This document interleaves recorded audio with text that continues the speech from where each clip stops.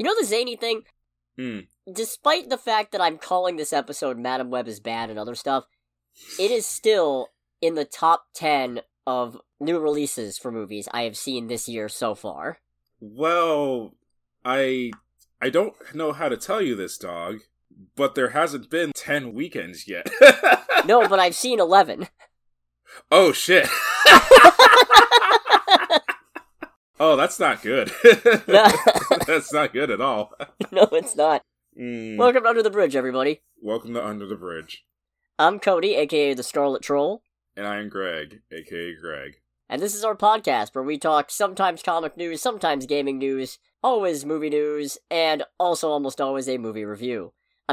It's almost. It's almost. It's almost there. The intro's almost there. Halfway there. Halfway there!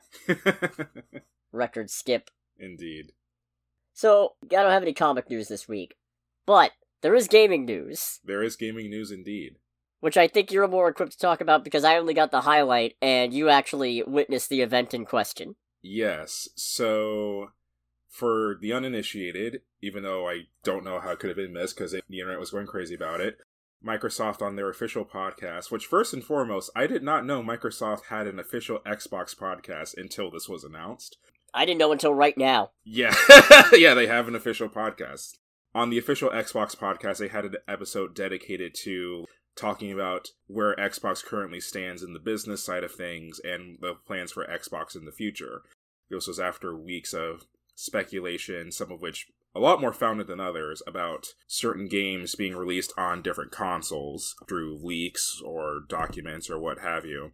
So, at least for me, it's like, someone at Microsoft was like, okay, internet's going crazy, we need to plan some damage control. So they had a 20-minute episode of their podcast, which I watched entirely of. The main big thing from it, I feel like, is that they did confirm that there are 4 original Xbox exclusives that are going to be going to other platforms. I imagine that means Switch and PS5. They did confirm that neither game is Starfield or the Indiana Jones game, because those were, I think, the 2 big ones that were being talked about quite a bit. They said that there's no plans to announce the games themselves. Like, they weren't going to say what they were on the podcast episode because the studios and whoever are involved with the games are already planning their own announcements. Now, one curious thing about that I feel like is worth mentioning is that there was originally a Nintendo Direct planned for the day that the podcast episode dropped, but it seems Nintendo decided to postpone that because of the podcast episode dropping. Allegedly. Allegedly, yeah. If that is true, I imagine it's because one of the games that they're going to talk about there, where it's going to be one of the games that would be brought over to the Switch platform. They basically said that the games chosen were ones that have been on, like, Game Pass, both Xbox and PC, for a good enough amount of time. The way I took it is, like, these are games that have run their course on Game Pass and Xbox's platforms and whatnot. Not like their support is being dropped, but it's like, okay, I think we've gotten as much as we reasonably could out of these games. Let's put them on other systems and see how they do. Time to license it out for a bigger player base, essentially. Yeah, exactly. That was because that was also one of the other big things that was talked about in the podcast episode. Xbox's goal with Xbox as a platform for the future is basically to have it where people can access it on as many different platforms as they can. They talked a lot about how there's already, like, Game Pass on Xbox itself, as well as PC Game Pass, mobile Game Pass. So they're basically looking to try and put their products out on as many things as possible, which, yeah, that kind of tracks. Now, you say that, and that brings up a funny thing to me. Mm-hmm. Having heard your opinions on the release strategy for Final Fantasy 16, you realize this is the same thing, functionally, just with a different name. This is a timed exclusive. Yes, I do. And you're fine with it. Yes, I do. And it's like, I do recognize that, and I do recognize that I'm someone that benefits from that, but that doesn't make it okay. I feel like / hope that what's happening, if anything, is that someone somewhere is going, it's like, okay, I think console exclusivity is for the birds, which is like, alright, that's one part of it that's good. Now can we also get rid of the timed exclusivity part? That part would make me very happy. I mean, yeah. Because that's honestly my big problem with the whole Final Fantasy thing, is that I want to play Final Fantasy, but I cannot justify buying, in this case, a PlayStation 5 just for the current Final Fantasy games. You know what? I think I actually have some news to pivot to that is related to that, but before then, I also want to point out that after this podcast, this isn't confirmed, but the website The Verge dropped a report that stated that the 4 games are going to be Hi-Fi Rush, Pentiment, Sea of Thieves, and Grounded. So, yes. That's not confirmed, but at the very least, Hi-Fi Rush and Sea of Thieves are both games I'm familiar with, and therefore they make sense. That sounds accurate. Yeah, and honestly, of those 4 speculated games, Hi-Fi Rush is the one that I would be most interested in seeing on other platforms, just because it's a really good game that I want other people to experience. Put it on the Switch! On one hand, I feel like it would be perfect on the Switch because of how like zany and cartoony and colorful it is, but on the other hand, there's a lot that's going on in that game in terms of like graphics and effects and whatnot, so I am, much like the announcement of Ace Combat 7 coming on the Switch, I am very curious to see how it performs on that console if it does actually show up. Put it on the Switch too! Yeah, yeah. Besides that, they did also mention, and this was something that they constantly brought up, is like, our goals for the future are to ensure the health of Xbox, the health of Xbox, the health of Xbox, over and over and over again. They did confirm that there is a new Xbox system in development. They didn't say like where in development or anything like that, but there is going to be a next generation Xbox, and that they're planning on this system to have like the biggest technical leap that any Xbox system has ever had previously from one generation to another. So what? That just what? Yeah, I mean, it doesn't fucking mean anything. It's a lot of buzzwords. Yeah, because it's like there's nothing to quantify that. It's like, for me, I could be very wrong about this. They could say it's like, instead of a 1 terabyte SSD, it would be like a 2 terabyte SSD at the same price point. That would so it'd hold 4 games. Yeah, it's like, okay, on one hand, that would be a massive, massive leap comparatively, but that's not that big a change. It's like, I don't know, like, I've been in the Xbox ecosystem for a long time. I will say, generally speaking, I do like their products, but at the same time, if I had to like put out any speculation there, if the next console isn't all digital, it'll be the last one that has the ability to play physical media. That's gross and ominous and troubling. That's there's no confirming that. That is pure speculation on my part. But seeing how Microsoft is going into the whole delivery everywhere of like game content and whatnot through Game Pass on various platforms, and talking about putting more of their games, more of their first party games on other platforms as well. Even though they did mention backwards compatibility in the podcast, which is like, okay, cool, thank you for acknowledging that that's a thing and that it exists. But if they could go digital only and still keep that, it would just mean backporting the digital releases. Yeah, so... Which is probably easier? I don't know how tech works. Yeah, I don't know how it works either, but just looking at how they've been doing things over the past, I don't know, like 5 years or so, Microsoft, especially compared to Sony and Nintendo, Microsoft has gone more hard into the whole like subscription model, games as a service, games on demand type of deal. Yeah. I have a feeling that's probably where it's going to go, which makes me sad, but I feel like at this point the writing's kind of on the wall. Yeah, companies don't want you to own the things that you pay for. More or less. They want to keep you on the subscription-based model where they reserve the right to remove content at any point. Yeah. Unfortunate. But we'll see. I found it funny how, like, kind of... I imagine because there's a lot of things in all of this that, of course, they're not allowed to talk about or put out to public access or whatever. But it was interesting how much the internet was blowing up this news when it was announced we were going to have this podcast. So it was like, people are going, like, Xbox is dead. Xbox is dead and all this. Or some people were saying maybe they'll announce a new console or what have you. And it's like, both...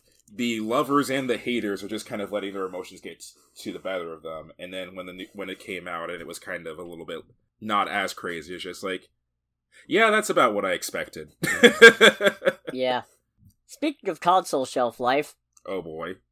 Sony's confirmed that the PS5 is entering the latter stage of its life cycle. What? I mean, the crazy thing is, technically speaking, the PS5 launched in late 2020. So... for console generations, that actually tracks. It just doesn't feel like it, because for 2 years, nobody except scalpers could get their hands on PS5s. That's fair, but it's like, that seems wild to me, because it's like, I feel like most console generations are usually like 8 years or so. So... Well, yeah, but that would mean this has been going on for like almost 4. So latter stage would mean maybe another 3, 4. That's fair. Ugh, that's annoying, but that's fair. It does seem like their momentum on the PS5 is not where they want it to be, though. Apparently they sold 1 million less units than Sony anticipated. The cynic in me can't help but go, it's like, oh boy, they sold 1 million less units. Still, as far as I'm aware, please correct me if I'm wrong on the Nintendo side, still very much outselling like Microsoft and Nintendo currently, though. I have no idea. Okay, I mean, they're for sure outselling Microsoft. Like, I think it's actually 2-1. I don't generally feel like making the console wars a competition. That's fair. Because, you know what? Hypothetically, all consoles let you keep your games. Theoretically. Yes. For now. Yeah, I don't know, it's the thing of, oh, we're making less money, so it's like, oh, we're in the last stage then. I don't know. Part of me, again, I think this is my cynicism winning out more than anything else. Yeah, here's a real cynical, sad bit. They have no major releases from existing franchise titles planned for the next fiscal year. So, 2024 isn't going to have any main PlayStation first-party releases. At least not from things we already know about. If we do get anything big, it's going to be because some new property took off like a rocket. Okay, I mean, I don't know, that's not great, but at the same time, I feel like if any time is good for like a third-party developer or what have you, or like a third-party AAA studio to really put their name out there, while there's no major first-party titles out, there's not going to be a better opportunity than this. True. So, we'll see what happens with that. I still don't have my own PlayStation 5. There's one in the house, but I don't use it because it's not mine, and I feel weird using it. Understandable. But I do want to play Spider-Man 2 at some point. Yeah, I do too. And Miles Morales, which I don't have. Yeah, I mean, I haven't been able to play any of the Spider-Man games since 2018. Oh, yeah. Because I didn't get well, I had a PS4, but I didn't keep it. Shame to be you. Yeah. Let's go into movie news. Oh, boy. Of course, we do have some big Marvel news. Oh, boy. And that is, viewers and listeners, we now have our Fantastic Four. Yay! Applause, stock sound. Yeah. And this is actually a lineup that was rumored and leaked, what have you, ages ago. I just didn't report on it because I am no rumor monger. Mm-hmm. I'm no conjurer of cheap trick. We have got Pedro Pascal as Reed Richards. Mm-hmm. Vanessa Kirby as Sue Storm. Right. Joseph Quinn as Johnny Storm. Right. And Eben Moss-Bachrach as The Thing. Alrighty. This is a decent cast. I'll say, in most of the circles that I see online, people seem upset about Joseph Quinn as the Human Torch. I don't have an opinion. Yeah, if I remember right, the main thing that he's known for at this point is from Stranger Things. Right. Yeah. At least that's the current hotness. Which... Ha! Because he's the Human Torch, you see. Because he's the Human Torch, so it's funny. Good. It's good shit. But I feel confident saying that neither of us have seen, or, oh, well, you've seen, I think, the first season of Stranger Things, right? Yeah. Yeah, I haven't seen any of it, so it's like, even still, I personally have zero frame of reference to this man. Same. But also, I think the thing to keep in mind is, for whatever problems you want to ascribe to the Marvel Cinematic Universe and Marvel Studios' work, casting has never been one of them. Oh no, these are... I'm not familiar with the work of this man or the gentleman who's playing The Thing. Actually, you are. I'll get to that in a second. Oh boy. But... yeah, Marvel is pretty good with their casting choices. Vanessa Kirby and Pedro Pascal are two known quantities as it is. Like, they're two very good actors. And I know you're very happy with the Vanessa Kirby news. I am happy with the Vanessa Kirby news. I do like Vanessa Kirby quite a bit. Watch out, Reed. You got someone else coming to steal your girl. Forget Namor, forget Doom. Your real competition is Greg. Oh, that's right. Those were things in the comics, weren't they? Yeah. Well, okay. The thing is, Namor genuinely has the hots for Sue. Mm-hmm. Doom, it varies, but I think... Doesn't Doom, like, mind control her more than once to, like, fall in love with him? At least once. But the thing with Doom is, I give it better odds that Doom only wants Sue because she's in love with Reed. Oh, so it's just to piss off Reed more than anything else. It's to one-up Reed. It's, if she loves Richards, then she should love Doom, because Doom is better than Richards. Oh, ugh. So save Doom. I feel like that's kind of worse. That is worse. It's 1,000 times worse. Doom's a bad guy. Yeah. He's eloquent, classy, and he can trick you into thinking he's not a bad guy, but he is a bad guy. Like Namor. They get along. They're friends. There's a reason for this. It's because they're both dicks. It's gross to kind of think about as you're conversing. I was like, okay, so what are the ways you thought of for winning over Sue Storm? It's like, well, I'm thinking about mind control. It's just like, all right, this is just getting worse and worse, guys. Namor just gets up. This discussion is over. Yeah, either that or like one of their henchmen is in the corner is like, guys, I'm pretty sure this is unethical. It's like, get out of the conversation. Get out of the conversation. You were not invited. Doom goes, a lot of people ask, Doom, what think you of your plans? Are you an unethical monster or a noble savior? And my answer is always the same. How dare you speak to me? And then he has their whole family killed. Yeah, it's like, oh, you think you can talk to me? Everyone you love is dead. There's only ice cream. That's a fun little... It's amazing that we still talk about that, even though that was like 6 years ago or something like that. That's a terrible commercial. And for very terrible ice cream. Yeah. No, so Vanessa Kirby's a good pick. Pedro Pascal, my only concern, because he is a damn good actor and I'm sure he'll knock it out of the park. With where this movie is set to release, by the time the first Fantastic Four movie comes out, the man will be 50. Right. So I have some concerns about the planned longevity of this franchise, especially because one of the noteworthy differences between the Multiverse Saga and the Infinity Saga is that in the current saga, it seems like it's taking longer for projects to get follow-ups and sequels than they might otherwise get, at least directly. Mm-hmm. So in that instance, unless they fast-track a bunch of Fantastic Four movies, I feel like we only have him for so long. Partly because the thing about Reed is he doesn't wear a suit of armor or a mask. So yeah, you gotta digital de-age him, or you gotta recast. I mean, I feel like they'll do digital de-aging because once again, it wouldn't be the first time they've done that.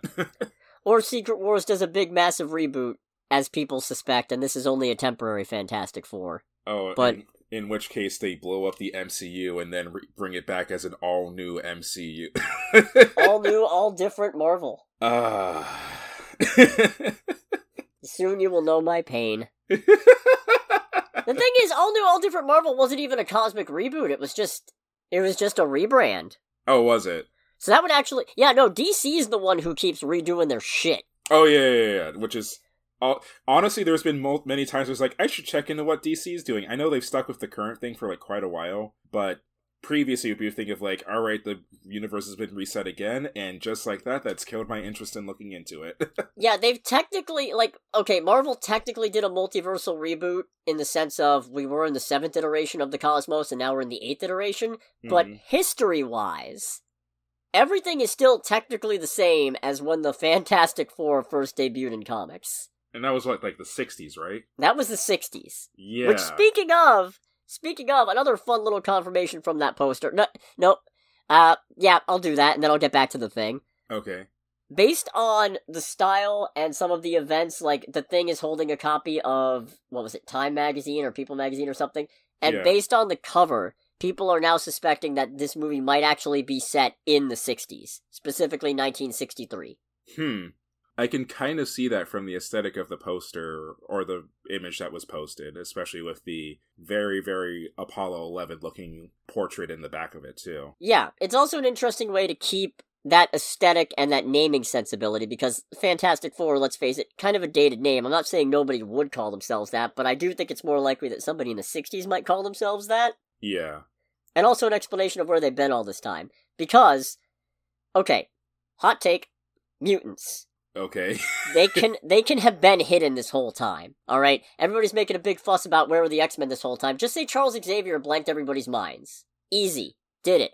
I hate that how well that could actually work. But what about Magneto? Okay, you either make him a survivor of a different genocide, because historically speaking, there's been a ton. Yes. If you don't want to get rid of the Holocaust aspect of his backstory. Which you shouldn't. Which I understand. No, because the thing is, if you wanted to update him, you could give him a different genocide as his backstory. But, well, okay, fair. I thought it was a whole thing of it specifically being the Holocaust was a big, big reason for a lot of the things Magneto does. Right. I'm just saying, it's not, I don't think at least, it's so ironclad that you couldn't change it and update it. However, if you don't want to, and I also understand that because I understand that the imagery and real-life association that the Holocaust has makes it more powerful feeling. Right. This is a well-known global atrocity, and I'm not getting into it. But yeah.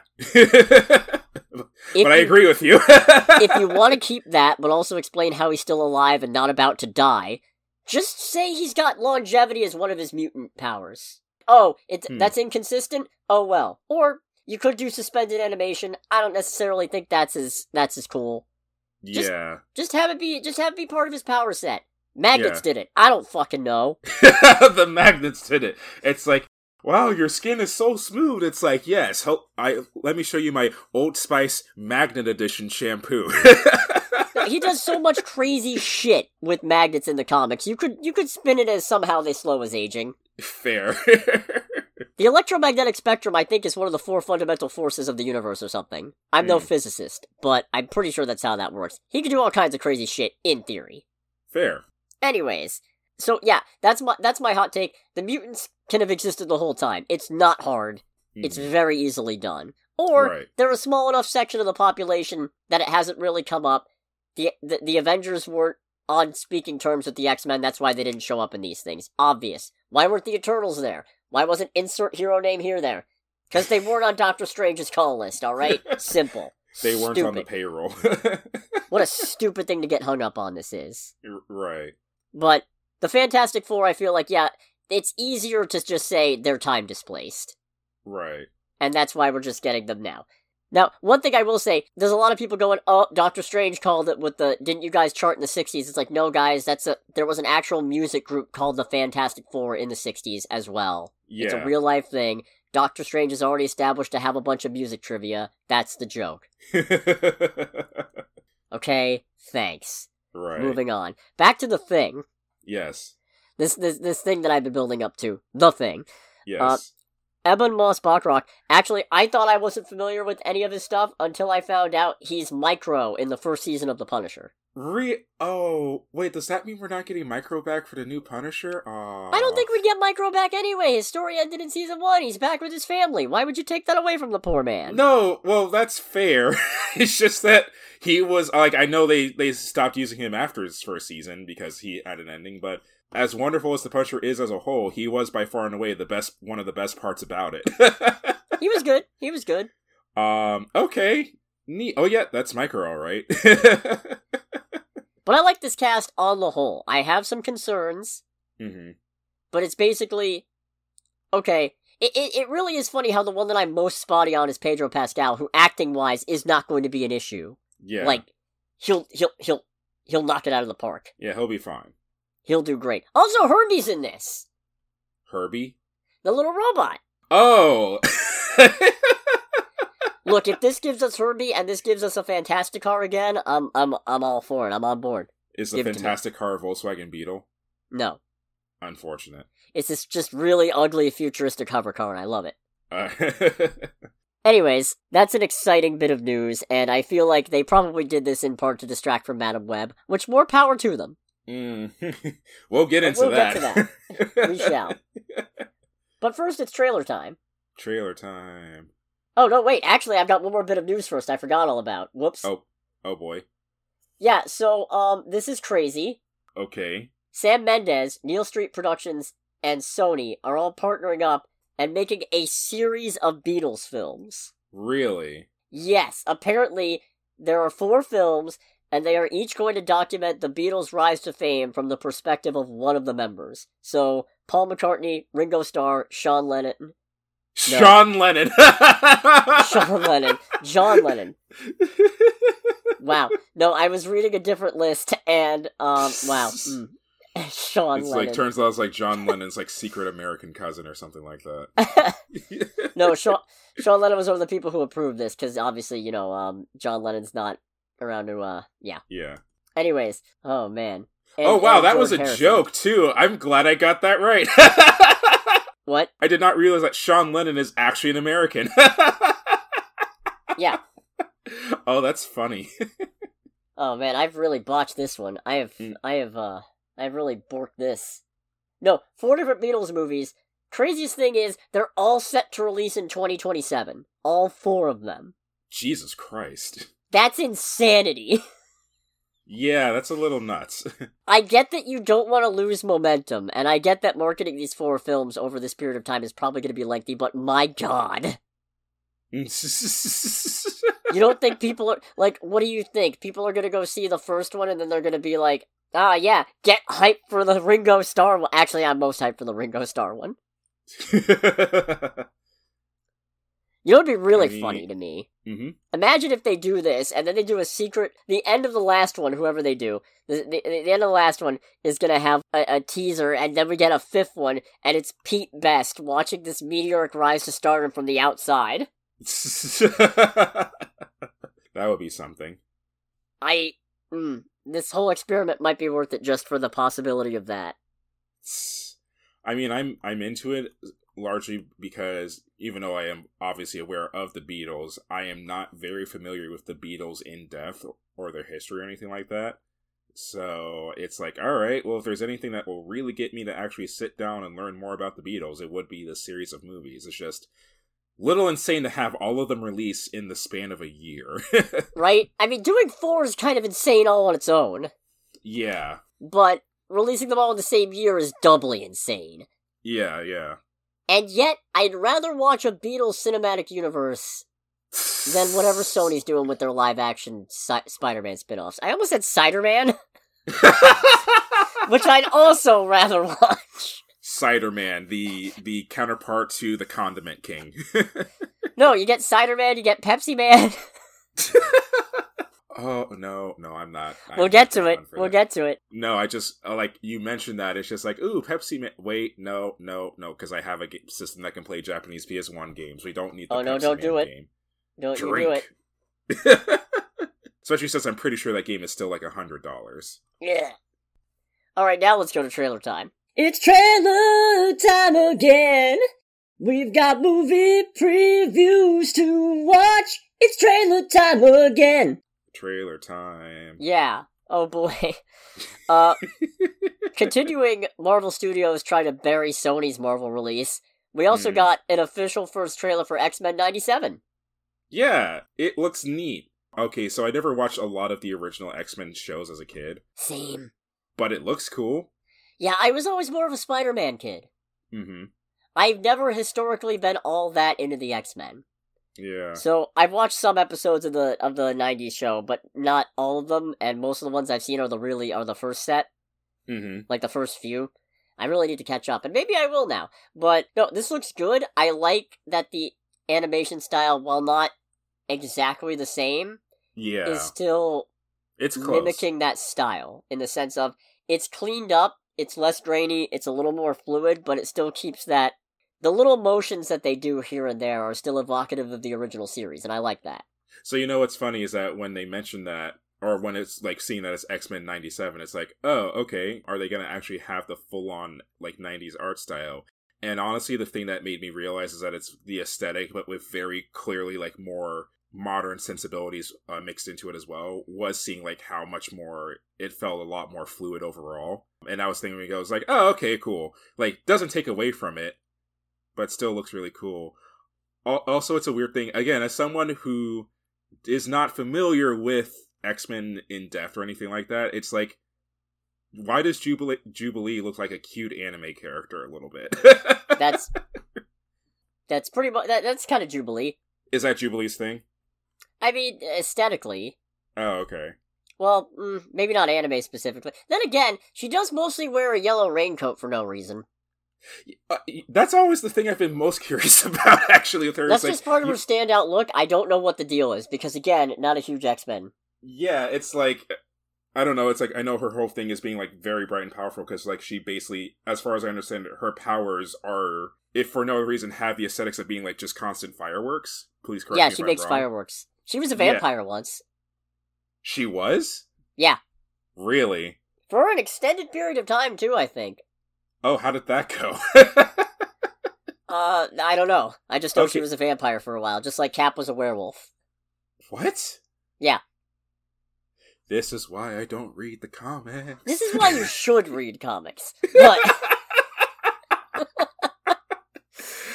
I mean, you're not wrong in that same aspect as well. You know what? Since, barring any big major release, maybe next week's Poorly Explained Comics will be about Werewolf Cap.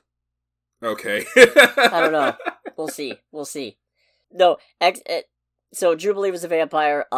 She makes fireworks. She's usually one of Wolverine's teen girl sidekicks. Okay. Which is the best Wolverine has ever been. Whenever he's got a teen girl sidekick, that's Wolverine at his best. That's when I like Wolverine. I hate Wolverine so much, but that's funny. Is it the reason that's the best is because the teen sidekicks do cool things and distract you from Wolverine? Also because it pisses him off, and... Oh, that's even better. Yeah, no, he's the crotchety old man. It's why Logan would be a fine movie if it didn't take a big heaping shit over the fucking X-Men timeline you just finished fixing. Right. But I digress. I'm not going to get into it here.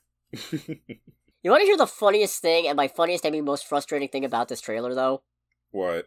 Since it dropped, you've got a bunch of the usual anti-woke chuds complaining about two major things. One, Morph, the shapeshifter, has been confirmed to be non-binary. It's in the name. They're a shapeshifter. Who fucking it's like literally, cares? It's like literally in the name, guys. If anybody's not going to commit to one identity over the other, it's going to be the goddamn shapeshifter. Frankly, I'm surprised that Mystique doesn't get that more, and I'm also surprised Mystique doesn't get more shit for being a lesbian, but that's probably fine because they're like, but she's hot and blue, so it's fine. It's specifically the blue. The blue is what wins out more than anything else. Yeah, she's blue and hot, it's fine, whatever. So, that's a funny, and by funny I mean depressing thing that all the wrong people are getting mad about. Yes. The other one, this one I can believe it, I don't understand it, but I see the grift. Mm-hmm. They're being mad because Rogue's ass is less pronounced. What? Yeah. No, I've seen, I haven't watched the videos because I have a life. But I was I've just saying, like, have you been comparing Rogue's ass? No, I don't need that much negativity in my life. Okay. I have enough of it. But watching grown-ass men get upset because Rogue's butt isn't as big is just like, what are you doing? What are you doing with your life? And anybody can like anything. Get some help. It's okay to have interests, and it's okay for those interests to be outside of your normal age demographic. But if you're getting mad because they nerfed a cartoon character's ass, stop and reevaluate. And I know a lot of it's just a grift. A lot of it's because forced negativity gets the YouTube algorithm to focus on your videos a little more. That's why I put Madam Web is bad in the title. Hell yeah. But at least I genuinely believe that. We'll get into it, but at least I genuinely believe it. I'm not just chasing clicks. Yeah. I think the thing that the trailer that made me like chuckle a little bit was at the end when, to spoil I guess the very, very end of this 2-minute trailer, Magneto shows up and it's just like, in his last will and testament, Charles Xavier left everything to me. Everyone's shocked. I'm just like, that sounds like something Charles Xavier would do, though.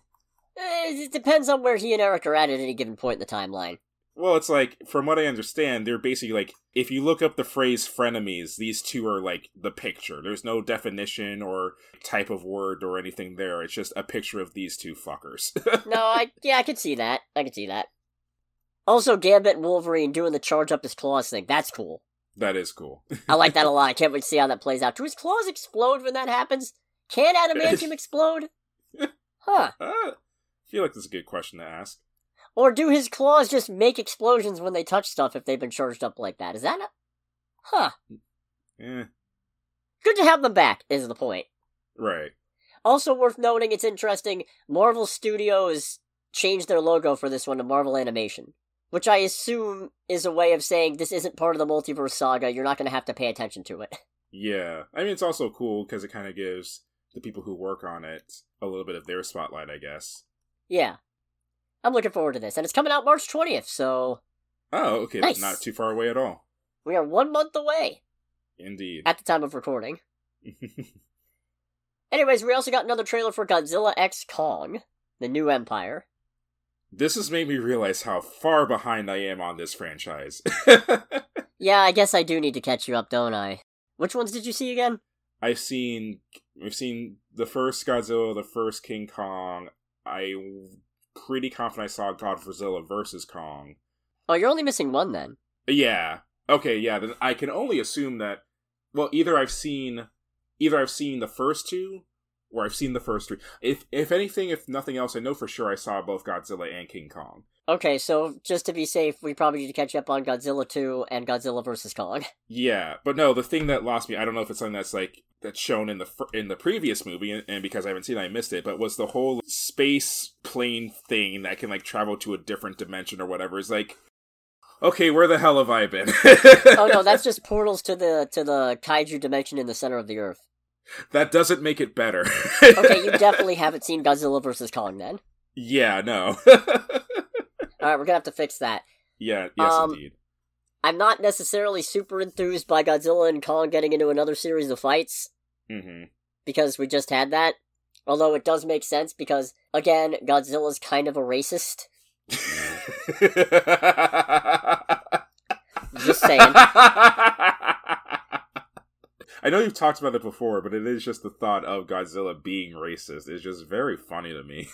Yeah, but he's the kaiju equivalent of that old boomer grandpa who just says racist things. Except since their kaiju says racist things, translates to life or death fight on sight. Fair. But it's just because he's from a different era, you know? It's not... Both literally he's a product of his time. He is... He's a product of his time, and he's like, those dang Kongs, and they're... Oh my god. They're coming in, taking all our germs. Meanwhile, you've just got the kid played by, what's her name? 11 from Stranger Things, Millie Bobby Brown, that's the one, going, okay, Godzilla, settle down. I'm so sorry.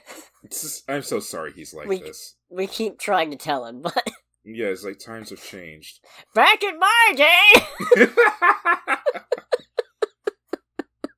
I love this idea. Just Godzilla rocking on the porch.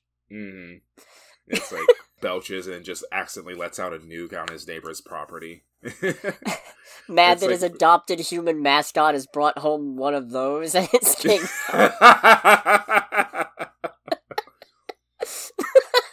This shouldn't be funny to me, but it is. Yeah.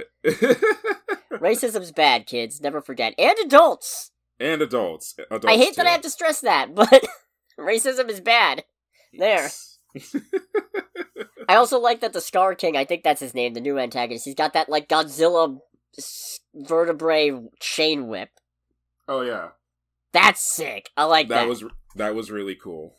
And apparently Kong just has that new gauntlet so he can punch harder. Yeah, that was the thing, again, probably a thing where I don't know about it since I missed the previous movie, but it's just like, alright, so Godzilla has an infinity gauntlet? Like, what the hell's going on here? No, it's just like a power gauntlet. It's a power fist. Oh, he has a power glove. I think it's just a big giant robot hand that amplifies Kong's punch strength or something. And at first I thought, well, why did they make two? And then I think about the size involved and the materials, and it's like, oh no, that makes sense. No, it's funnier to me if it's a Nintendo Power Glove. We also got a trailer for Sasquatch Sunset. I don't know how to feel about this one. I'm blown away that Jesse Eisenberg is one of these Sasquatches. I almost said Yetis. Which I don't think is technically incorrect, but... No, yeah. It's funny how I just said the title was Sasquatch Sunset and then almost called them Yetis. No, this looks weird and oddly charming. I agree with the weird. Moments I'm having a hard seem time weirdly charming, not the Sasquatch sex. No, that was...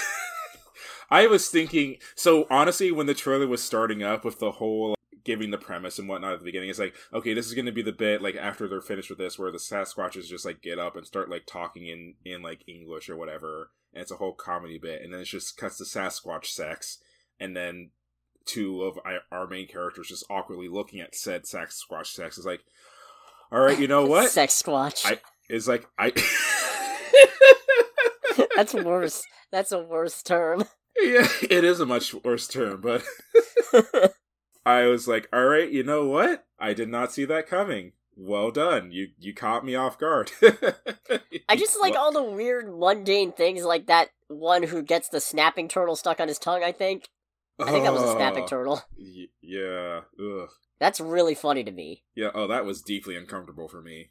It's uncomfortable, but also, like, yeah, something human-esque would do that. You do not fuck with snapping turtles. No, absolutely not. Or the bit where one's helping clean the other's fur and then sneezes. It just looks at him like, bruh. Just wipes it off like, man, what the... No, this looks hell of interesting. It does look interesting. I said hell of. Oh, God. We're not having a good time. No. I mean, I'm having a good time. I'm just not having a good time. Oh, boy. I'm having a good time doing this. And I hope everybody's having a good time listening. And if you are, make sure to like, comment, subscribe. Please do. Give us that engagement. I need to get better at saying that at the start rather than halfway through or at the very end. Anyways. Looking forward to this one. Mm-hmm. Then we also got a trailer for Prey, which I only added on here for the specific reason that I had a weird deja vu experience watching this 2 separate times for 2 separate movies. For me, it was like 3. Nice. Yeah, because the first bit of this is like, alright, so this is low-budget plane. And then the middle bit is like, alright, so this is low-budget Lion King, but with humans. And then it's like, alright, so now we're into low-budget Beast, because lions hunting humans. What the fuck am I watching? Yeah, Beast was the first one that came to mind for me, because I saw the thumbnail, and I thought to myself, wait a minute, didn't we already get lions attacking people movie? And then I thought, oh no, that was Beast. That came out like a year and a half ago. Damn. Okay. Yeah, alright. And then I started watching the trailer, and then when the plane starts breaking apart, and they're trapped in the middle of the savannah, and they realize it's a big game preserve, and you see lions stalking around, I thought, didn't I just see a trailer for that? Oh, that's No Way Up, the one with the sharks. Never mind. Wow. Right. Oh god. I've seen too many movies and trailers. Well, I mean, I don't know if it's a thing of seeing too many movies, or seeing movies like just kind of be like, they made it work really good. Let's do something similar. I don't think I'd say Beast made it work really good. Well, just that they did it first. They did it first. I don't know, it's kind of like the whole thing of, like, Crackoon in it being a thing, which I haven't heard anything about that movie in a minute. Oh, same. But it's the thing of, when I saw that trailer, it's like, okay, so we're clearly chasing after the goodness that came from Cocaine Bear. What happened there? What's its release date? When you look for it, there is going to be a different Crackoon that starts with a K that released in 2010. I see it. That's not this. As far as I'm aware, at least. I'm not seeing a release date. What the... Huh. I like how... It says release November 28th, 2023. We're supposed to be talking about Prey, and here I am looking up information on Crackoon. Real quick before we get back into talking about the trailers, I like how in like the people ask section on Google, when I searched up Crackoon, the first 3 results is Crackoon the movie based on a true story? Is Crackoon a movie? And what is the drugged raccoon movie? That's phenomenal. That's amazing. Let's go to box office. Alrighty. We did not see the highest grossing movie this weekend, actually. That's probably a good thing. Yeah, no, believe it or not, it was actually Bob Marley, One Love. Really? Yes, as I understand it, across the 5-day weekend, because it and Madam Web both released on Valentine's Day, across the 5-day weekend, it took in $46.5 million domestically. It's currently sitting at a roughly $52 million domestic total, and $81 million worldwide. Okay. Which, let me look up the budget real quick, because I don't... 70 mil. Alright, not bad. Yeah, not bad at all. So it's already made back its production budget, at least. Now it's just a question of marketing. Right. That's better than can be said for the movie we did see, Madam Web, which was the second highest grossing movie this weekend. Oh boy. Across the 5 days, it took in roughly $23.6 million domestically. It's currently sitting at a $26.2 million domestic total and $51.9 million worldwide, against an $80 million budget. Oh, I don't have high hopes for that one. No, it's got one more weekend where, like, nothing big and crowd-pleasing comes out, but then I think on March 1st is Dune Part 2, so... Yeah. Yeah. It's gonna get buried. No. Yeah, just a little bit. Which I think it deserves to, if I'm honest. Like, okay. The thing is, I struggle to say that Madam Web being an absolute train wreck of a movie is the fault of anyone involved aside from production. Aside from the producers, Sony, functionally. Yeah. Because it's bad. Oh, it's really bad. It's bad all around. It's really, really bad. The writing is terrible. The acting is all over the place. The editing is, at points, borderline astonishingly bad.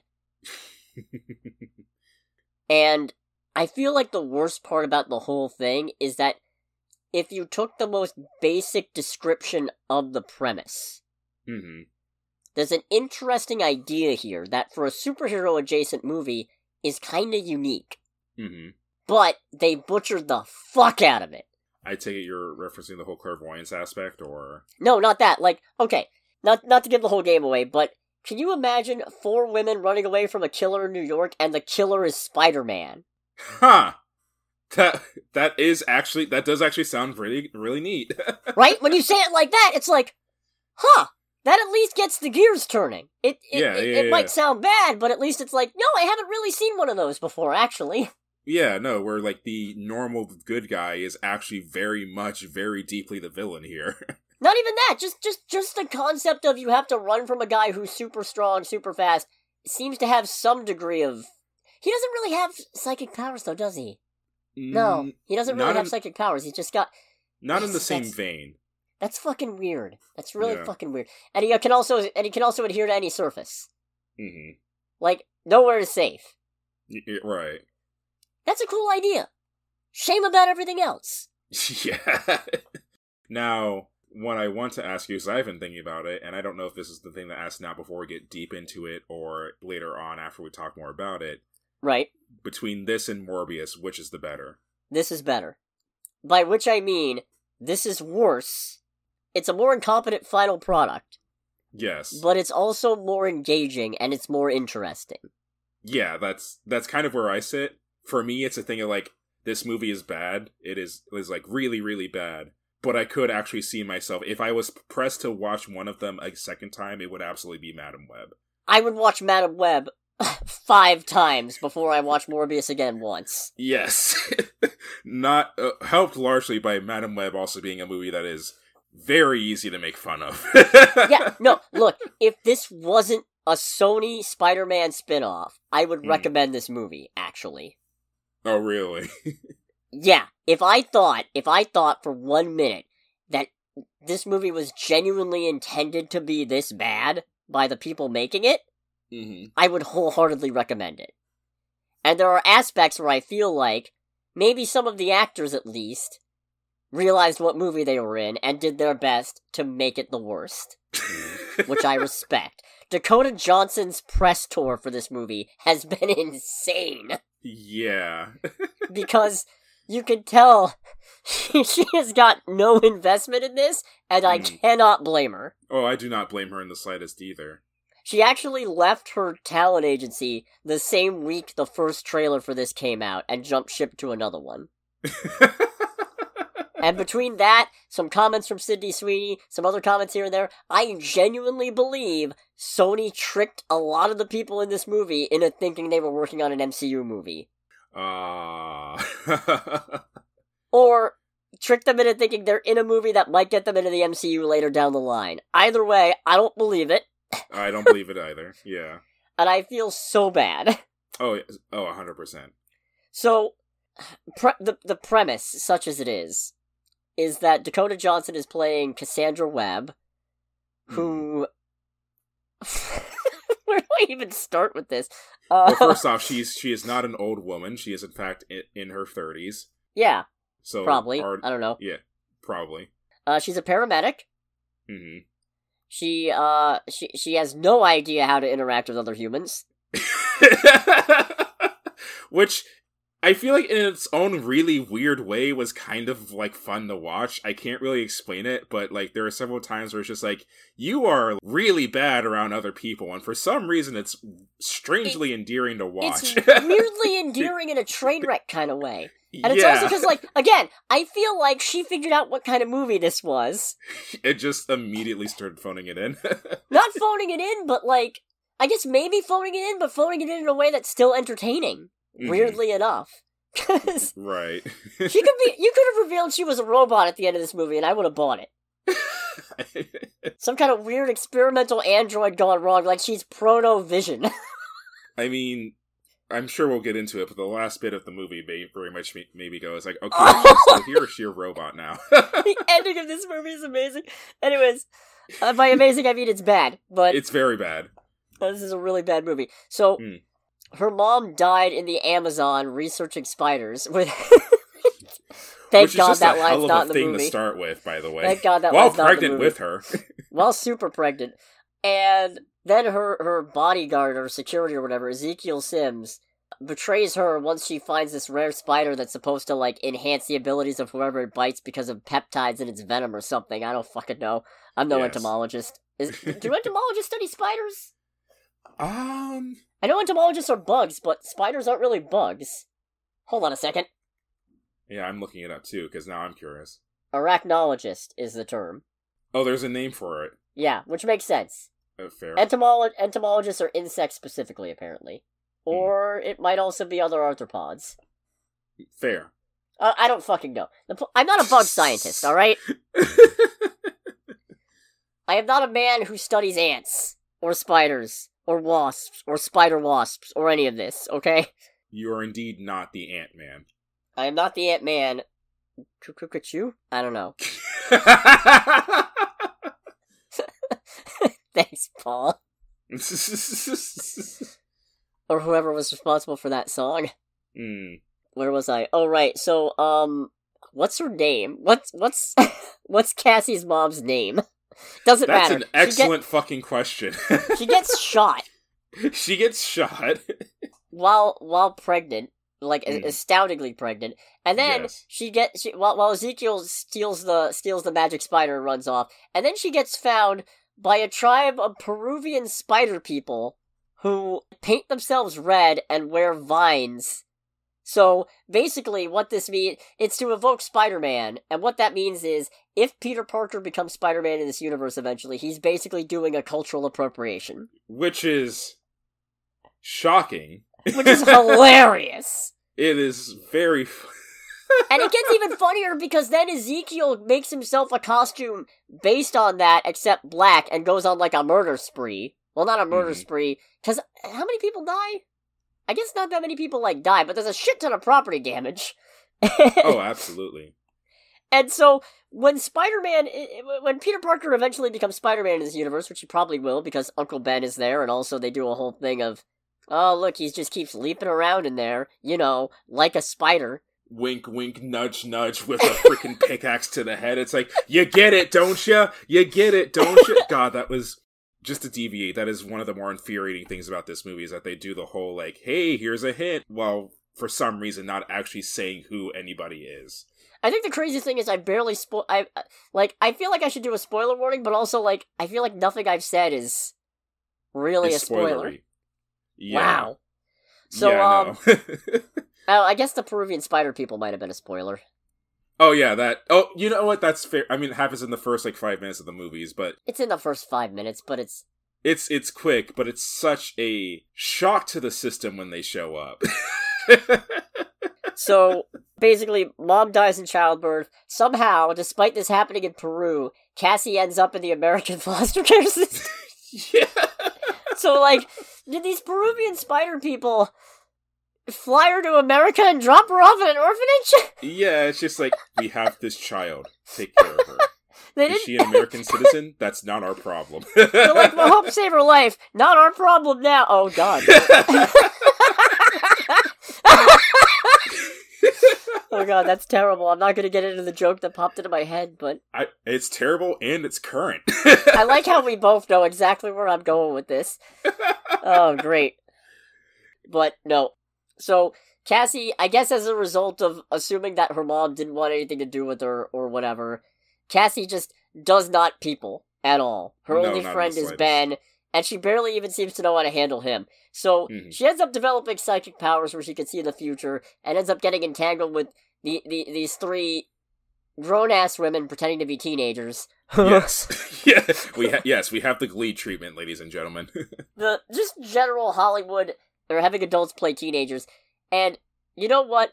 Might have worked if not for the fact that you also just had a movie, and this is another Sony movie, where, like, the sex appeal of Sydney Sweeney and Glenn Powell as two very attractive adults is a selling point. Yes. Because you just did Anyone But You, and then you do this, so it's like, God, why would you...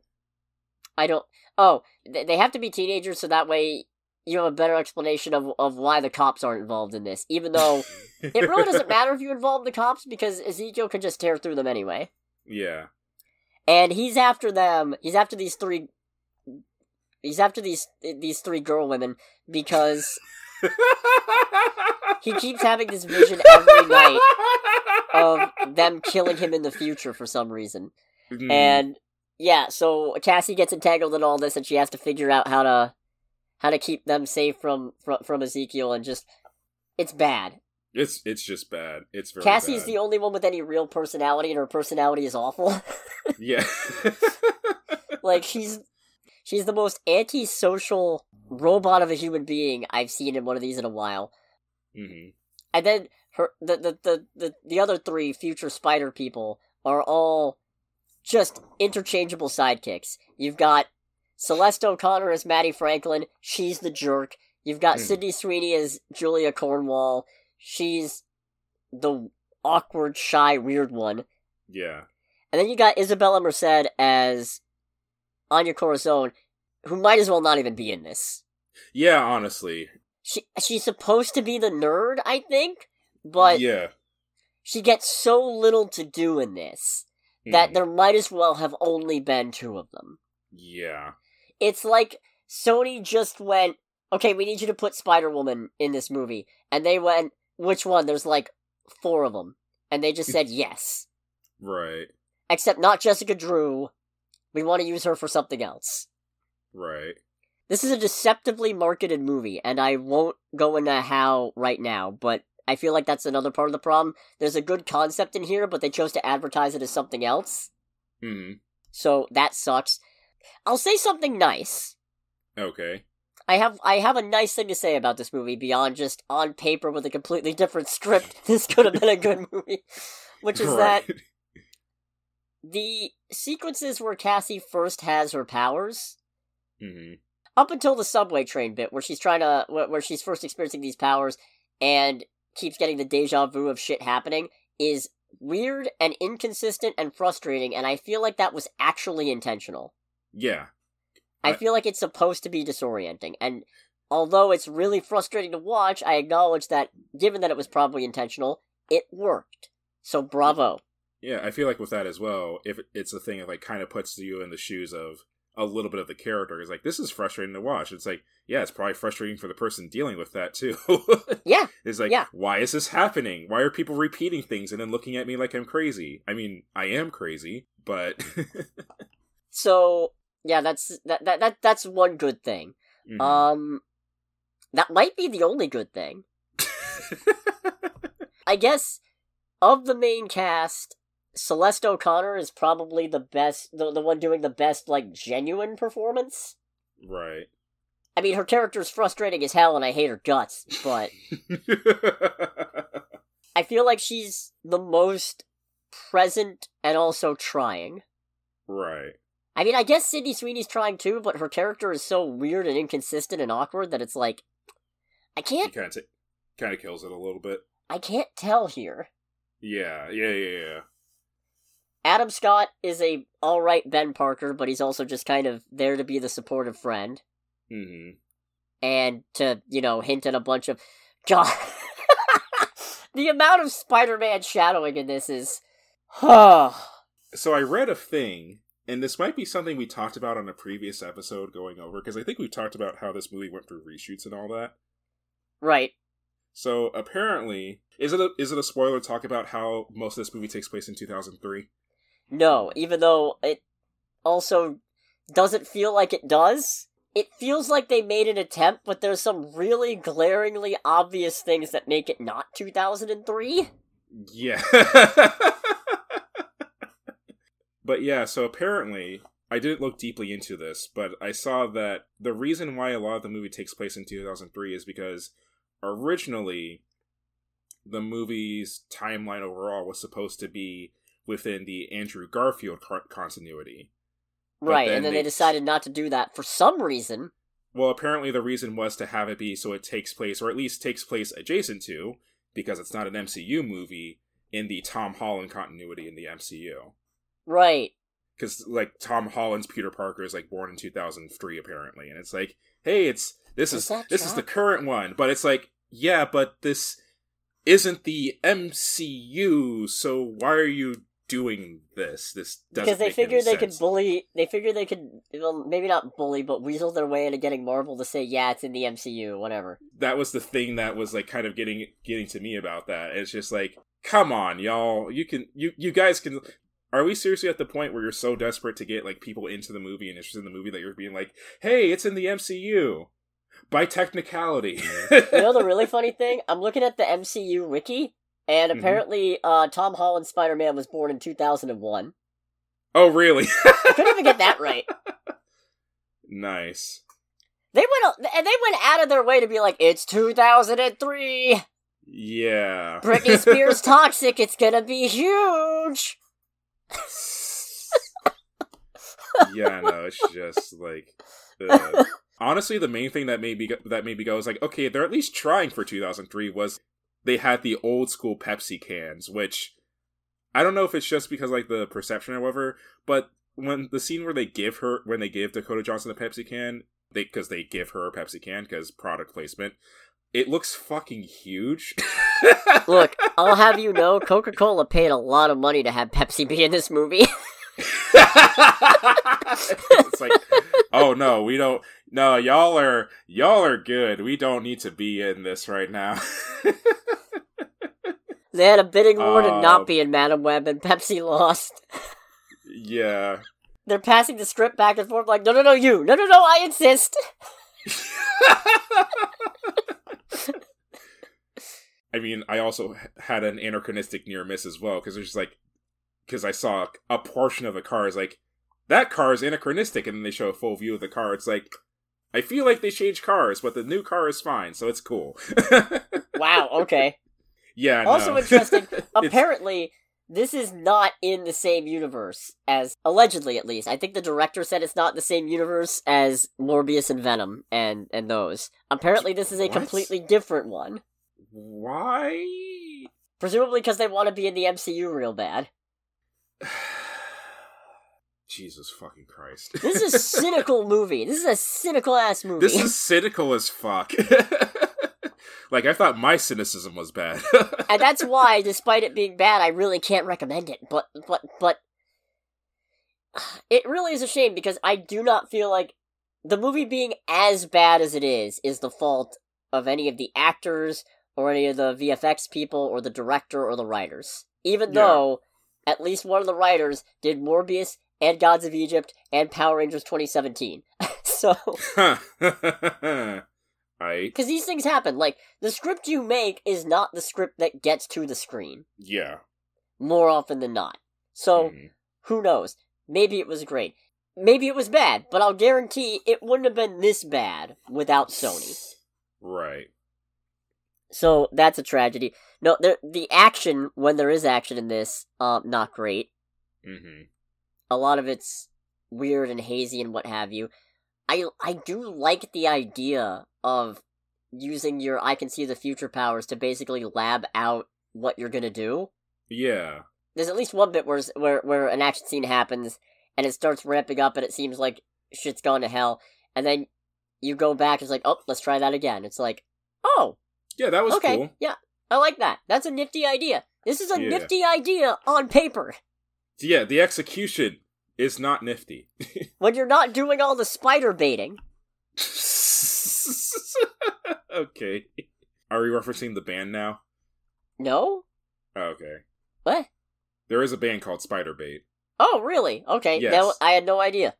Have you ever heard, like, the very well-known cover of Black Betty? No. Oh, okay. But yeah, there is a band called Spiderbait. Oh. Huh. Also, the movie has no momentum at all. There's one bit in the end of second act, start of third act, I guess you'd call it, that just grinds the whole screeching thing to a halt. There's no reason for any of the characters to do anything that they do. It's just weird. Like, Cassie's a paramedic, and yet, multiple times, she's like, I can't help you, you're on your own. Well, yeah, because she's bad at people. She's bad at people, which, like, I get it. Not everybody has a job that they like, not everybody has a job they're suited for, but why did you go into being a paramedic if you don't give a shit about people? Surely there's something you could have done that was easier? Yeah. Because, like, it's not like she just recently became like this. It's pretty much implied she's been like this her whole life. Mm-hmm. Because lasting trauma from mom abandonment or whatever. Right. Terrible. Also, I haven't even mentioned yet, the actor who plays Ezekiel Sims. Yes. Tahar Rahim. He is right. ADR'd in this movie. A lot of his dialogue is dubbed over, and it's bad. It doesn't match his lips. How do you fuck that up? Yeah, no, it's real bad. Like, it's noticeable from the get-go, unfortunately. I think we're good to move into spoilers. What do you think? Yeah, I'm good to do spoilers. Alright, so, don't see this, and, I mean, it's bad. It's really bad. It struck my funny bone a few times in how bad it is, but, also, this is just a cynical effort by Sony to be able to make their own Spider-Man adjacent movies without Marvel's help so they can keep holding on to the rights forever. And, like, honestly, I don't know what the right play here is. I don't know if not going to see it actually helps get us one step closer to Sony playing ball with Marvel, because it might just mean they'll get more stubborn and double down and insist, no, we don't need help, because they're all fucking insane over there. So, I don't actually know. All I'm gonna say is, like, it's dumb, stupid, goofy. It's better than Morbius because it's worse. Yeah, I feel like that's the final descriptor you can give this movie, in all honesty. Yeah. And if you don't want to get spoiled any more than I've already accidentally done, make sure to click away in 3, 2, 1. I like that at one point they dance around calling Ezekiel Spider-Man. Yeah. And then just say Spider-Person. And then they just call him Ceiling Guy. Yeah, it's just like, when they said that, I was just like, oh, please stop. Just stop. Get this over with. Despite the fact that Cassie only has, like, 2 pictures of her mom, one of which has Ezekiel prominently in it, she doesn't recognize him when she first encounters him. Also, he hasn't aged in 30 years. Yeah. Which might be due to the magic spider, but... Okay, so... Oh, God almighty. So much of what Ezekiel's whole thing just kills me, largely because none of it is expanded on. Because, again, his whole thing in this movie is to kill these 3 teenage girls. Played by grown women.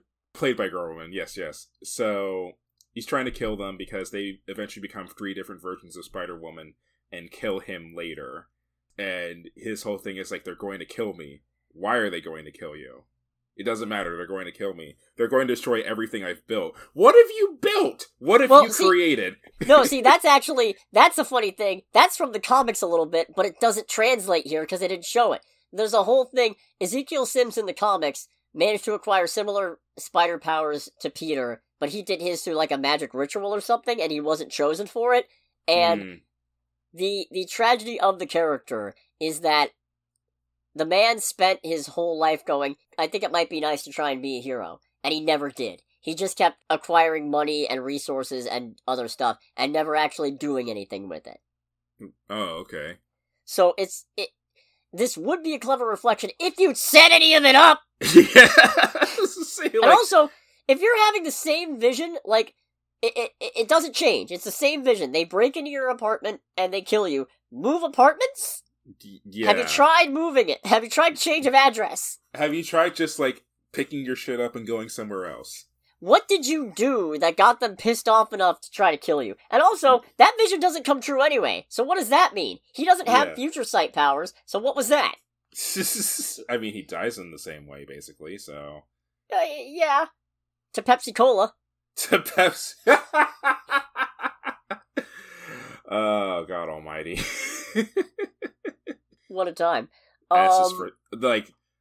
So part of my brain couldn't help but run around with the fact that he was killed by the giant S in an old school Pepsi-Cola sign. It's just like, is it an S because it's Spider-Man, or... No, he's killed by the P. Oh, he's killed by the P. I thought he was... Oh, okay. No, the P lands on... The giant letter P. A giant PP lands on him. A giant letter P crushes it to death. No, the S in the visions, it falls into the ocean with Cassie. And Anyways. Okay, now that we're in spoilers, can I just say, the baby shower. What the fuck was that? What was that? First of all, why did you invite her? Yeah. Oh, probably Second of all, out of the house, but she gets up getting roped in, and that creates a legendarily horrific scene afterwards. Why does she have to get involved with the lady side of the baby shower when she clearly doesn't want to? And also, you know she has mom issues. Yeah. You know this. You didn't bring it up to your sister-in-law of, hey, maybe it's not the great idea because she specifically has some family problems. Yeah, which is immediately followed up by a wonderfully horrific scene of just being like, wait, this is a blank card. Whose is this? It's mine. Cassie raises her hand. It's like, the blank card is supposed to be like, write something about your mom or something. Yeah, it's like, you don't have a single memory of your mother? It's like, oh, well, my mom died in childbirth. It's just like, whew, alright, here we go.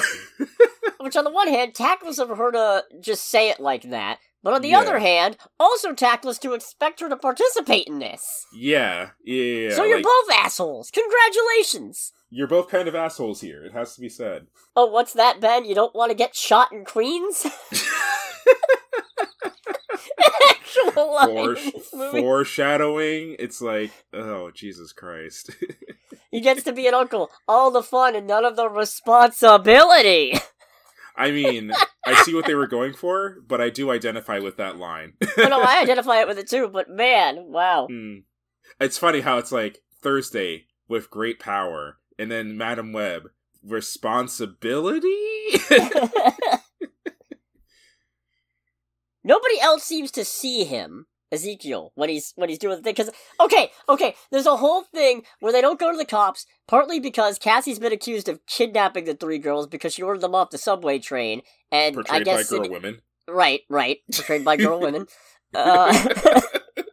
And Cindy Sweeney makes one remark about them being abducted or whatever, and then the cops immediately assume that it's her, which, okay, fair, yeah, whatever.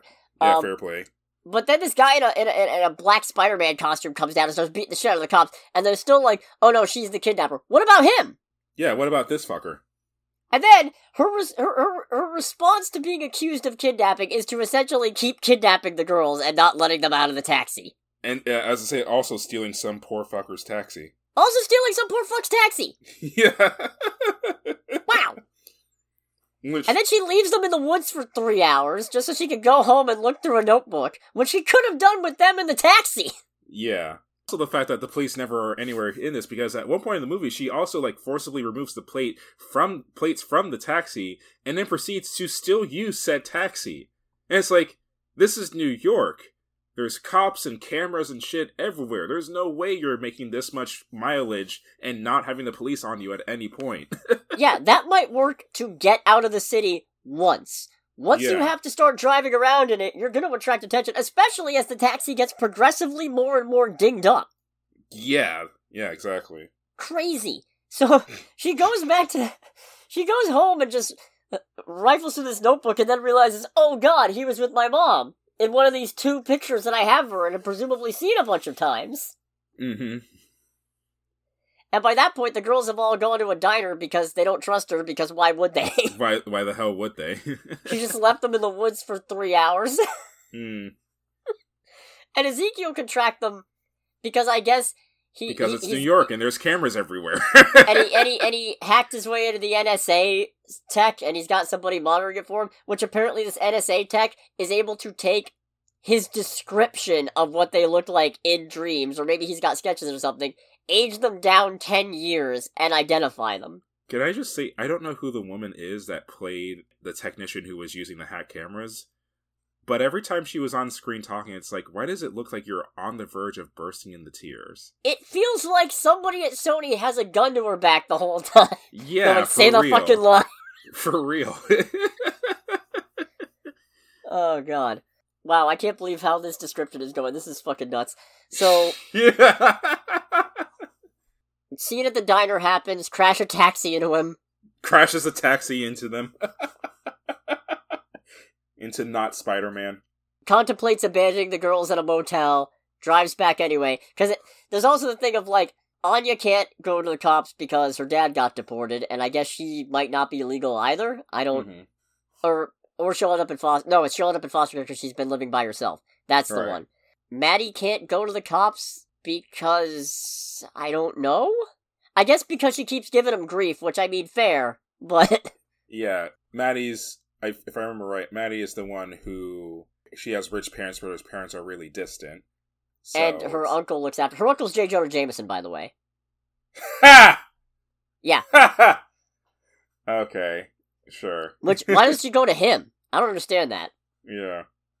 And then Julia can't go to the cops because she's a runaway. Hmm. Because her dad is hilariously neglectful now that he's got a new wife and stepkid or whatever. Right. Which, speaking of, the stepkid hands Cassie a drawing as thanks for saving his mom. And she's like, what do I do with this? And like, right in earshot. Yeah, it's just like, bruh. They're right there. What a robot. What an absolute android. Crazy. Mm. So she almost leaves the girls, comes back, teaches them CPR, leaves them with Ben, goes to Peru. Goes to Peru. Goes to Peru despite being accused of kidnapping, which... Mm-hmm. How'd she get on a plane? Yeah. I guess they never really ID'd her by name. Mm-hmm. Just by appearance, but also, like... Also... You could have. I mean, I don't know where you would have gotten the money, but I don't know where you got the money for the motel either. So, like, what you could have done is take the girls, right? Mm-hmm. Drive a couple of states away, get on an airplane there. Yeah. Because by the time NSA Tech recognizes that the girls are out of state, he's not catching up. Yeah. So she goes to Peru, has a vision quest about how her mom was actually in the jungle researching spiders while heavily pregnant because Cassie was going to have some kind of neurodegenerative muscular disorder or something. Yeah. And the movie spells it out in the most painful terms where it's like, oh, your baby's gonna have this terrible disorder. What? I don't have a disorder. And it's like, it's hereditary. Yeah, there's a slow realization, and then she spells it out, in this vision quest, hugs her mom going, you did it for me! You did it to save me! Yes, I can infer! I'm not fucking stupid! And this was one of the moments where it's just like, oh no, don't do this. Where she's going, it's like, you did it, Mom! You did it! It's just like, you died! Like it's a Dora the Explorer fucking... It's just like, oh my god, it's like, alright, so we have this wonderful, this is supposed to be sweet, but it's, because of how much of an asshole I am, it's just too easy to make fun of, but it's also the thing of like, the sweetness is ruined by the whole thing of this being one of those, the audience is too stupid to know what's going on, so we need to dumb it down for them kind of moments. And also Dakota Johnson's delivery is not great, but again... Oh, it's horrible. She's one of the only ones who seems to really get the movie she's in. Yeah. And plays it accordingly. But, so she goes back to New York where they can't... Because Ben's sister-in-law is... Mary, that's the one. Because her water broke and she's about to have baby Peter, they have to drive to the hospital. And instead of leaving the girls at home by themselves, where presumably as long as they don't poke their heads out the window, they can't get in any trouble, he brings them with them, putting them out in the open, so Ezekiel can try to hunt them down and kill them. With explosives. with explosives. Cassie drives an ambulance through a sign in Times Square. Which is just the most, like, okay. Like... Yeah. Hey, Crazy Taxi remake being worked on as we speak. No, wait, even better. She drives the ambulance through the sign. It's coming towards Ezekiel. Pause. Da da da da da. With the "We'll be right back." And then they lure him into a fireworks factory, which explodes. They set it on fire and blow it up. There's a helicopter or something. The helicopter pilot dies. Madam Web taps into her powers, the full extent of them, which apparently gives her shadow clone jutsu. Yeah, I was gonna say, it's like, use your web. It's like, what web? It's like, I'm pretty sure she doesn't have the ability to swing out webs like Peter can, so what is it gonna do? Shadow clone jutsu saves the other girls. It's like, sure. I'll give them a little bit of credit, they foreshadowed it. I know, but it was still a thing. It was just like, this is still dumb. The guy who gave her the vision quest was like, you could be in multiple places at once when you learn how to tap into it. So it wasn't completely out of nowhere. But what's even funnier is they do the power responsibility line, but it's something like, when you choose great responsibility, great power will follow. It's like, that sounds like it's so borderline fascism enabling. That sounds like a low-key justification of tyranny. Yeah, just a little bit. Which I'm sure isn't what they're going for, there's other ways to interpret it, and it's probably the least charitable way to take it, but this is a bad movie, so I'm going to take it the least charitable way. So she shadow cloned no jutsus to save all three girls, and then lures Ezekiel into a trap, and despite the fact that I'm pretty sure by this point he knows she can see the future, does he know? But, like, she keeps looking, she keeps giving the most obvious tells that she's looking for something, and he just keeps following her. So, he's an idiot. Everybody in this movie is kind of an idiot, but he's a super idiot. Yes, he is. The sign collapses, he falls, he gets crushed by the giant P. I think she gets... There it is again. Cassie falls into the river, blinded by a firework, and How did she lose the use of her legs? I don't know, I didn't catch that. Did some of the sign fall on her? Was it his neurotoxin? I think it might have been probably something where it's like, if I had to guess, a girl was like, oh, she's blind, so therefore she's disabled or something like that. But she's in a wheelchair. Like, yeah, that's what I'm saying. No, she could just have a cane. No, that's what I'm saying. It's like, yeah, give her a cane. It's like, okay, she has a wheelchair. I don't remember there being damage to her legs, so... But I'm pretty sure because she's in a wheelchair, she has to have taken damage to her legs at some point. Yeah. Anyways, that's when she really ramps the acting up to 11. Is that what we're gonna call it? Is that what it is? In the 5 minutes where she's blind before the movie ends, she just really goes, koalas in the rain, no fucks given. Well, yeah, I mean, for me, it goes downhill for that very same reason, though. She's just like, this is bad acting, but it's also clear that this woman just has given up completely at this point. No, that's what makes it great. The utter despairing realization of what kind of movie you're in. So, apparently, all three of her interchangeable sidekicks have moved in with her, which raises a lot of questions. Indeed. I understand Anya moving in with her, because Anya's only family has been deported, but are you really telling me that Julia's parents didn't raise any kind of fuss about her being missing? Like, not even a token missing persons report? Because when somebody notices she's gone, if you didn't file a missing persons report, you've shot up to the top of the suspect list, good sir. Yeah, absolutely. So, the fact that Julia's apparently living with her or whatever is weird. And then, Maddie, J. Jonah Jameson would kick up such a fuss. Yes. If his niece went missing. He's done that in the comics. Mm-hmm. Because there was a point where he didn't really hire Jessica Jones to go looking for her. Jessica Jones had a run-in with her, and she tried telling Jameson, and Jameson immediately flew off the handle and started accusing her of collusion, making her go missing to exploit money or whatever, and then ended up hiring her when he realized the mistake. But it's still he cares. He genuinely cares. He's not the greatest at showing it, because he's J. Jonah Jameson. He's an asshole. Mm. How the fuck did you get away with this? So they're all living in this new loft apartment. I don't know when she moved or where she's getting the money, because she's certainly not a paramedic anymore. Yeah. Or maybe she is. Maybe she uses her shadow jutsu to be a paramedic. She uses her future sight to know how to drive an ambulance still. That's terrible. But And this is my favorite. This is probably my favorite part of the whole movie. By favorite, I mean one of the most infuriating things. So our 3 interchangeable sidekicks bring dinner home, and they're like, "Yeah, we didn't know exactly what you wanted. Kung Pao chicken is perfect. How did you know? What the fuck do you mean? How did she know? We've been here for 2 hours. What? It's like, You know about the future powers." What a surprise! We know what we're having for dinner. It's like you're clairvoyant. It's like you can see the future or something, Cassie. So then she does this whole monologue about, like, that they'll do great things and whatever the future holds, we'll be in it together. And the thing about the future is, it hasn't happened yet. No shit, Sherlock. And that's probably the most insulting part of the whole thing, because the 3 Spider-Women were all over the marketing, right? Mm-hmm. They're on posters. Like in their costumes. We get plenty of glimpses of them in the suit. They're never in the suits outside of weird vision sequences. They never get their powers. Yeah. That's fucking crazy. Yeah, we only see them in their costumes, like, during, like, Ezekiel's flashbacks and at the very end of the movie with all of them together doing, like, a hero pose thing. And they're not even actively doing it. It's Cassandra just going, like, this is what they're gonna do. They're gonna acquire great powers and do great things with them. It's like, would have been real cool to fucking see it! Yes. But hey, it's better now because the guy that they were destined to murder is already dead. So it's better now, right? Right? As much as I'm mostly dunking on Sony about this, I am going to give the director a little bit of shit.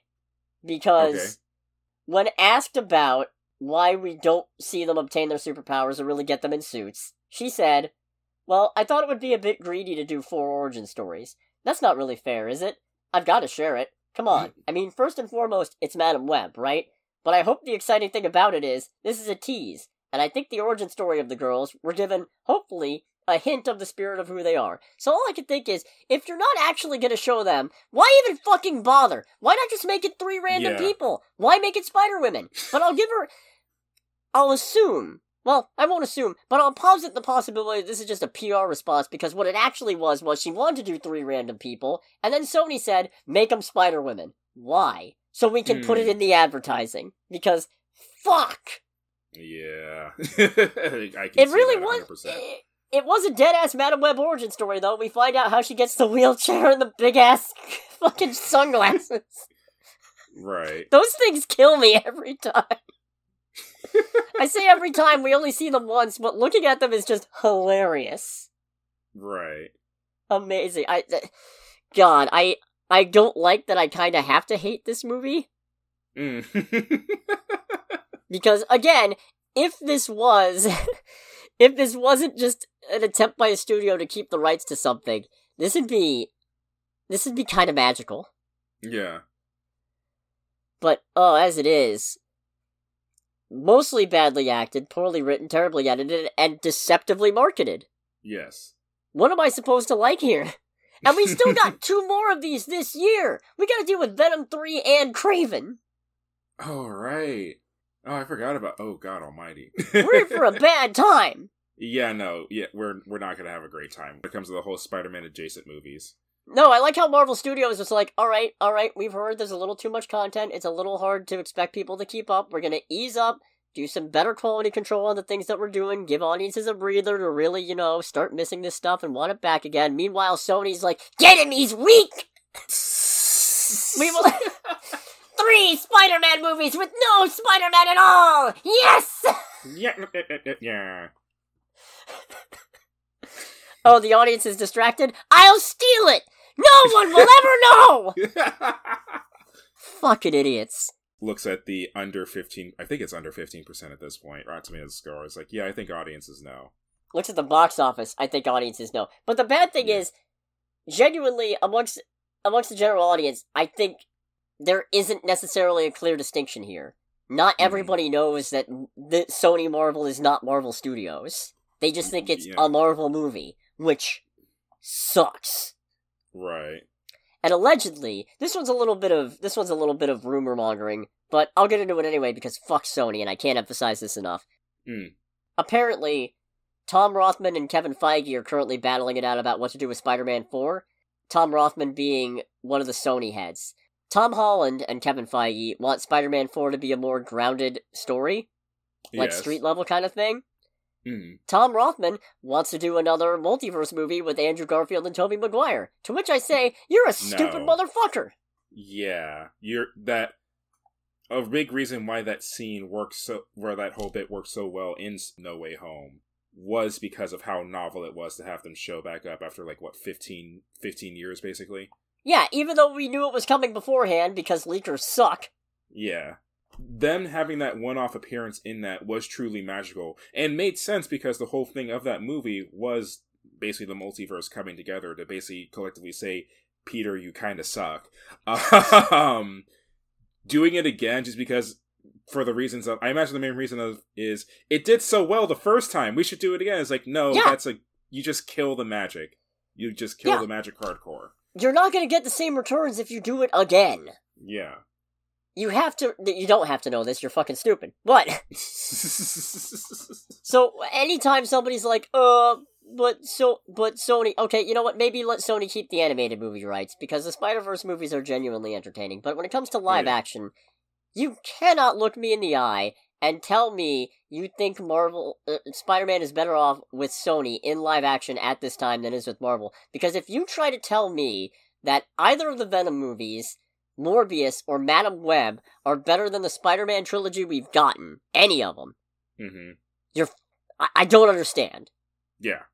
I do not understand. I understand having gripes with the Tom Holland Spider-Man movies. I mean, I don't understand this sudden hate that social media tries to seem to be expressing for Far From Home. That's crazy to me. But I get having complaints. I'm actually not the biggest fan of Spider-Man No Way Home. I think it's a fun movie, but I think there's some real issues with it, and a lot of those issues are born from making it a big multiversal Spider-Man story. But I will take No Way Home over any of the Sony Spider-Man universe movies every day of the week.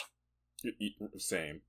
And like I said, I don't know if not going to see Madam Web helps. Maybe it just makes them more desperate. I don't fucking know. But, I recommend it in the sense of having a fun time, but especially if you can see it in a way that doesn't require Sony to get money for it. Not that I'm condoning piracy, but... Yeah, but...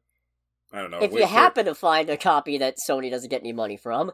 Wait for it to show up in the $5 Walmart bin, because that means that it's used, and if you buy it for yourself, no one... they're not getting the money for it at that point. Yeah, I think that wraps it up.